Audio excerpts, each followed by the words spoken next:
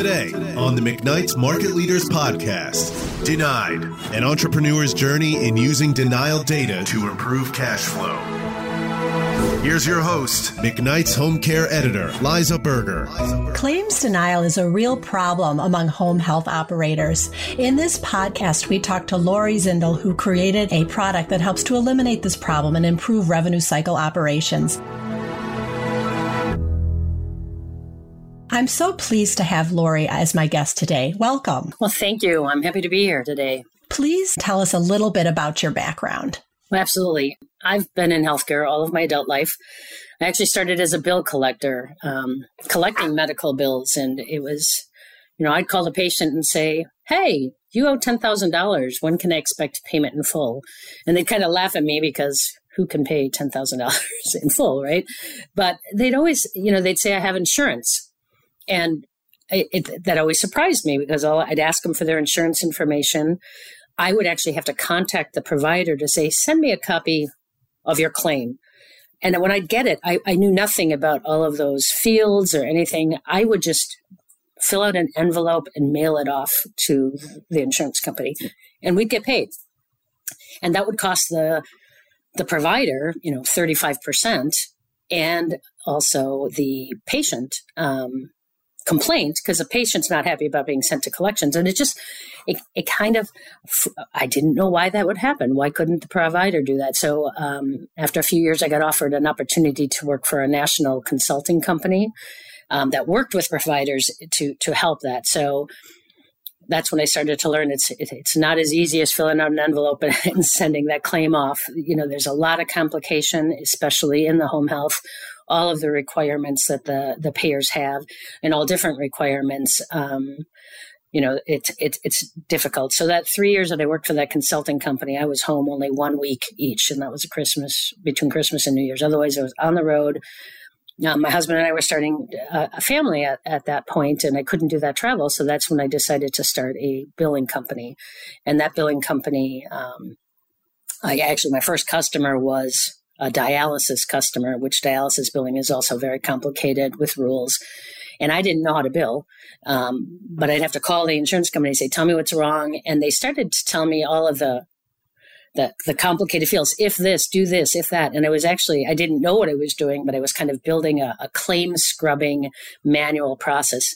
And it became a game to try to get that claim out and paid on first submission. I really wanted to do that. And so I owned that company for 30 years. I started when I was 28. I'm dating myself now. But once technology started to show up and claim scrubbers started to come into the industry, I started to use them.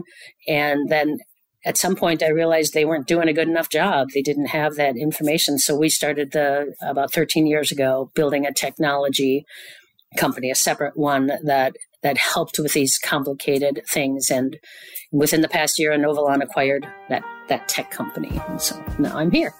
Tell us about the problem you were having that drove you to innovate. I thought when I was buying technology, it's supposed to solve a problem. And so if you're buying a claim scrubbing piece of technology, it should know the payer rules, and it should help me get my claims to pay without denying.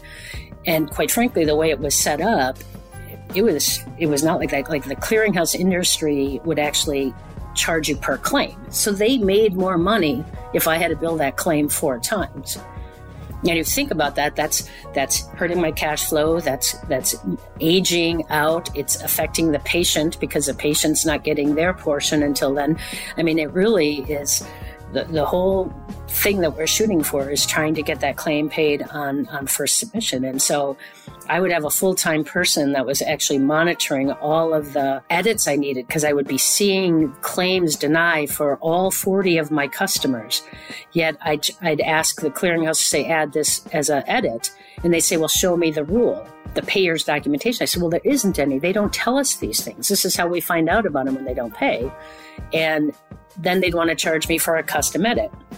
And so now it started to get expensive and all of that. By the time I was with my last clearinghouse, I think I knew to negotiate about 20 hours of free programming because I knew I needed to build these edits. And so, this is truly where we started to think about this concept of first pass yield. What percent of claims are getting paid on that first submission, because that became so important to help with cash flow and reduce rework. Let's talk a little bit more about what you mean by first pass yield. Can you go into some detail about that? Yeah, absolutely. Because I think it is actually a new concept for most people. Traditionally, clearinghouses talk about first pass acceptance rates.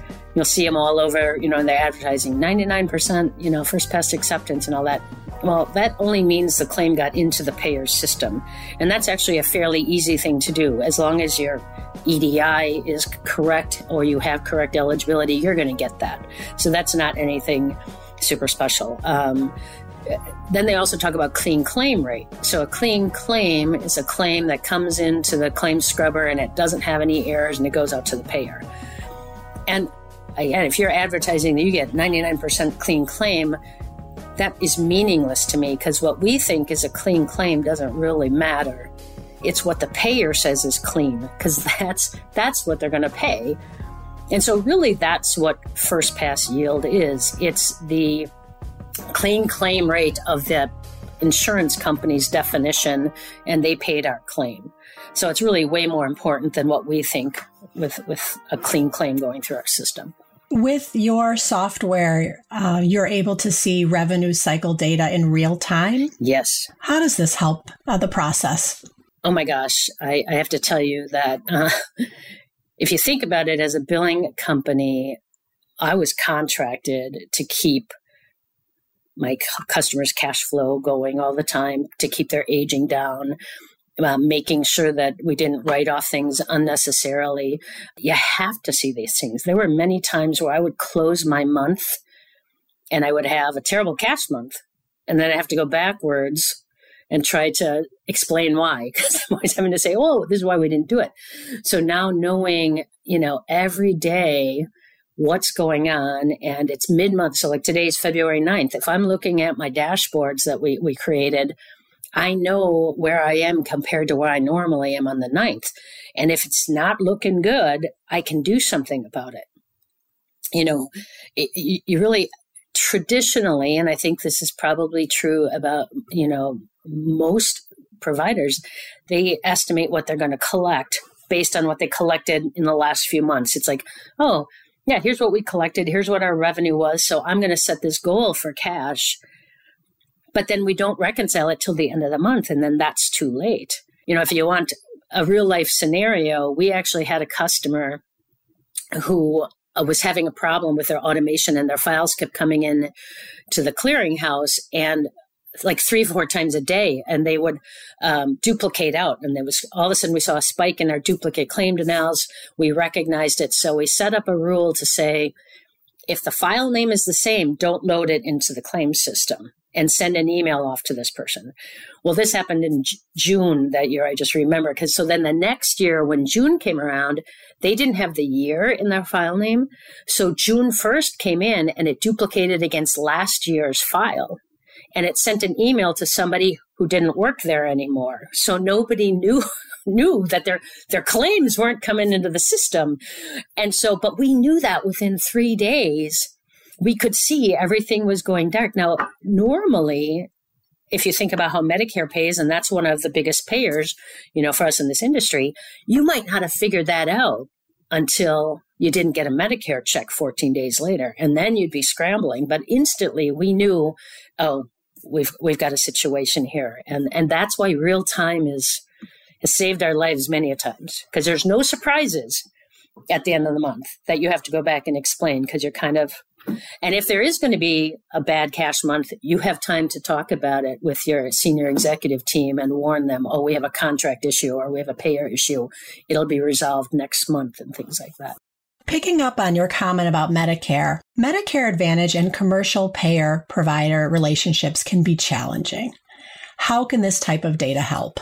Oh my gosh. Medicare, although it's really complicated, it's, their rules sometimes don't make sense to us, but they tell us their rules up front.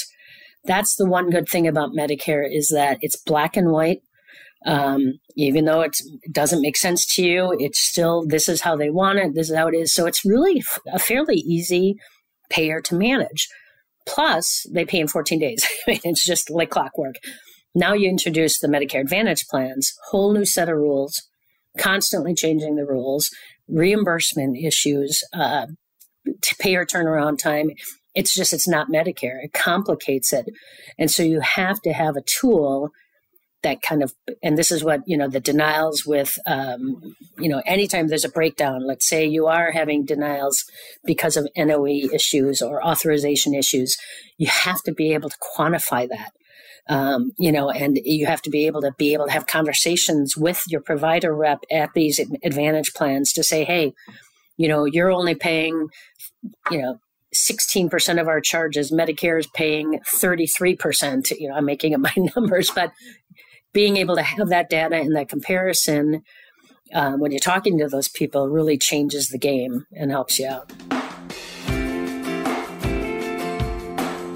Why did you choose Inovalon as a clearinghouse partner? Oh, I like to think they chose me, but we were actually channel partners. So we use them, our connection to the Medicare system. So that's one thing also that people don't always watch when they're trying to manage cash flow is what's going on in the Medicare system. How many claims are returning to provider, going to that RTP file? What are my issues there? So we were using them to gather that data and be able to report on that to make sure we had business rules in place to have our Medicare claims going clean and getting paid quickly. So they knew we had this cool analytic tool. They were looking to build that. And so they took a look at our analytics, what would be easier to buy than to build. And they chose our analytics because they are really cool. And then I chose them after this due diligence because they had, when customers used to come to us, we did claims and denials and we did them really well, but they'd always ask, do you do eligibility? Do you do patient statements? Do all of that? And we'd have to say no. And so I love that they have all of those products and now the analytics to go with it. And we have solutions end to end. So if you're seeing in our analytic tool that you have an eligibility problem, we've got the solution to that, and being able to provide that from one source, I think is fabulous. And they're a great company as well. So, how problematic would you say is claims denial for home health providers? Where would you say it ranks on the list of revenue cycle headaches? Number one, I would think. It's kind of funny, as when I was a consultant, and even still, providers will ask me to come in and assess their revenue cycle or their business office functions because their days outstanding are too high, or they have too many write-offs, or their AR is kind of out of control. And as I start to talk with them, I say, okay, well, so tell me what your top denial is. And they're like, oh, we don't have a denial problem. And I want to say, you're in denial about that. The only time you have aging and write-off problems in your accounts receivable is because the insurance is denying them. You just don't have it quantified, and you don't have that picture of it in, So again, denials are key. It's really the only reason why we have outstanding AR. Could you provide some common mistakes that home health providers make leading to claims denial? Well, actually, industry-wide, they say about 90% of the denials are something technical on the claim. Invalid taxonomy is a big one.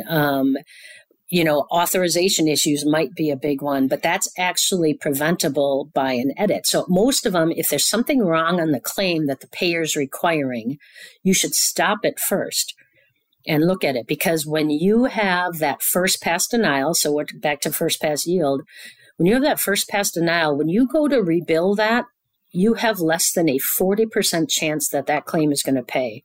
You have a 60% chance it's going to deny again, duplicate, or for some other reason. And that's where, you're spending a lot of your staff time. It's aging and things like that. So authorization is probably a high one. But let's think about that. In home health, that's a continuing service, right? And you're billing it once a month.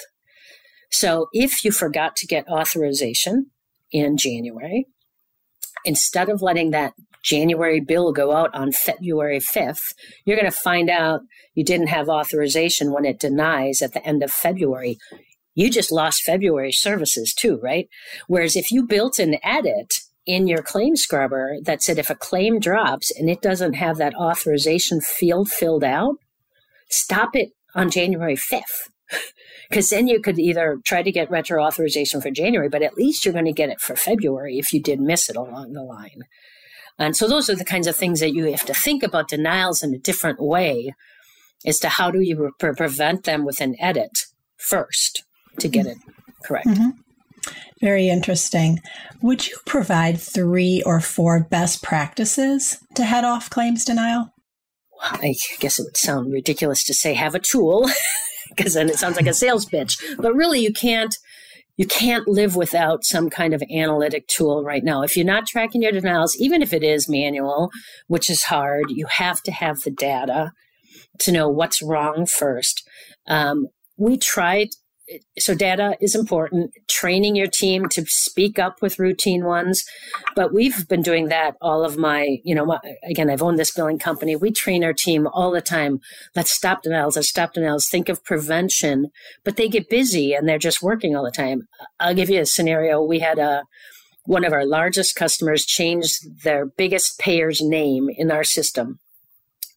And they was hitting an edit every day. And my biller changed 100 claims a day manually because it was hitting an edit saying this should go electronically. Never raised her hand, never said anything. But because we had these analytics, we could see that spike in her production. We could see the clean claim rate.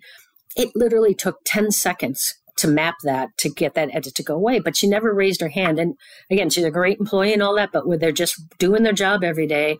And so having something, and especially if you have more than one biller, you got a biller who sees 10 a month, another one who sees 10 a month, they each see 10 a month, but you have 10 billers, that's a lot of denials. And so being able to see those trends to prevent denials, and then also getting the whole organization involved in it. So I have to come up with 2. You said I have to have 3, but the second one, this one is important because, the business office is often pointing fingers at, it's not our fault. Registration didn't get the right insurance when they were intake form. We didn't get the authorization. It's not our fault. And it's always kind of anecdotal. We're always pointing fingers, but we have no data to support it. So having a tool that really tells you, because ours can actually tell you who the registrar was, that filled out that information, and providing that feedback back in a continuous loop, and having all departments having denials on their scorecards or whatever, because revenue is not revenue unless you collect it. So you can't always just have the business office being the ones responsible for collecting, because if they don't have the right information, on a claim form, 57% of the fields are patient access, or that front end responsibility. If that's the form that we're ensuring we need to get paid on, that team has to know the rules. They have to be able to be involved in that denial process as well. So, any final thoughts? I would say don't settle for mediocrity. That's actually one of our core values. I have to tell you that when I was a consultant, we did now this was on hospitals, but I think I see it across all of the providers we work with. They did the HARA report, which they collected data from all across the country. And then we provided it back on KPIs, what aging, GDRO, all that. And at that time, so this was over 30 years ago, anybody who had their days outstanding under 60 were considered superior. I still talk to providers who say as long as their days are in the 50s, they're feeling comfortable. Okay, that's only a 10-day improvement in the past 30 years. Look at what's changed in the past 30 years. We are billing claims electronically. We're getting our remittances electronically. We have electronic health records. Things have changed so much that we've only set our expectations to improve that much. We have providers who keep their days outstanding in the low 30s. So set your expectation. We can beat the payers at this denial game when you have the right tools to be able to look at all of your data holistically. you can win it. So don't accept that denials are a part of life. They will always be a part of our life, but you can really manage them and get rid of some of the easy ones. Well, this was a great conversation. Thank you so much for joining me today, Lori. Oh, absolutely. I enjoyed it. Thanks for having me.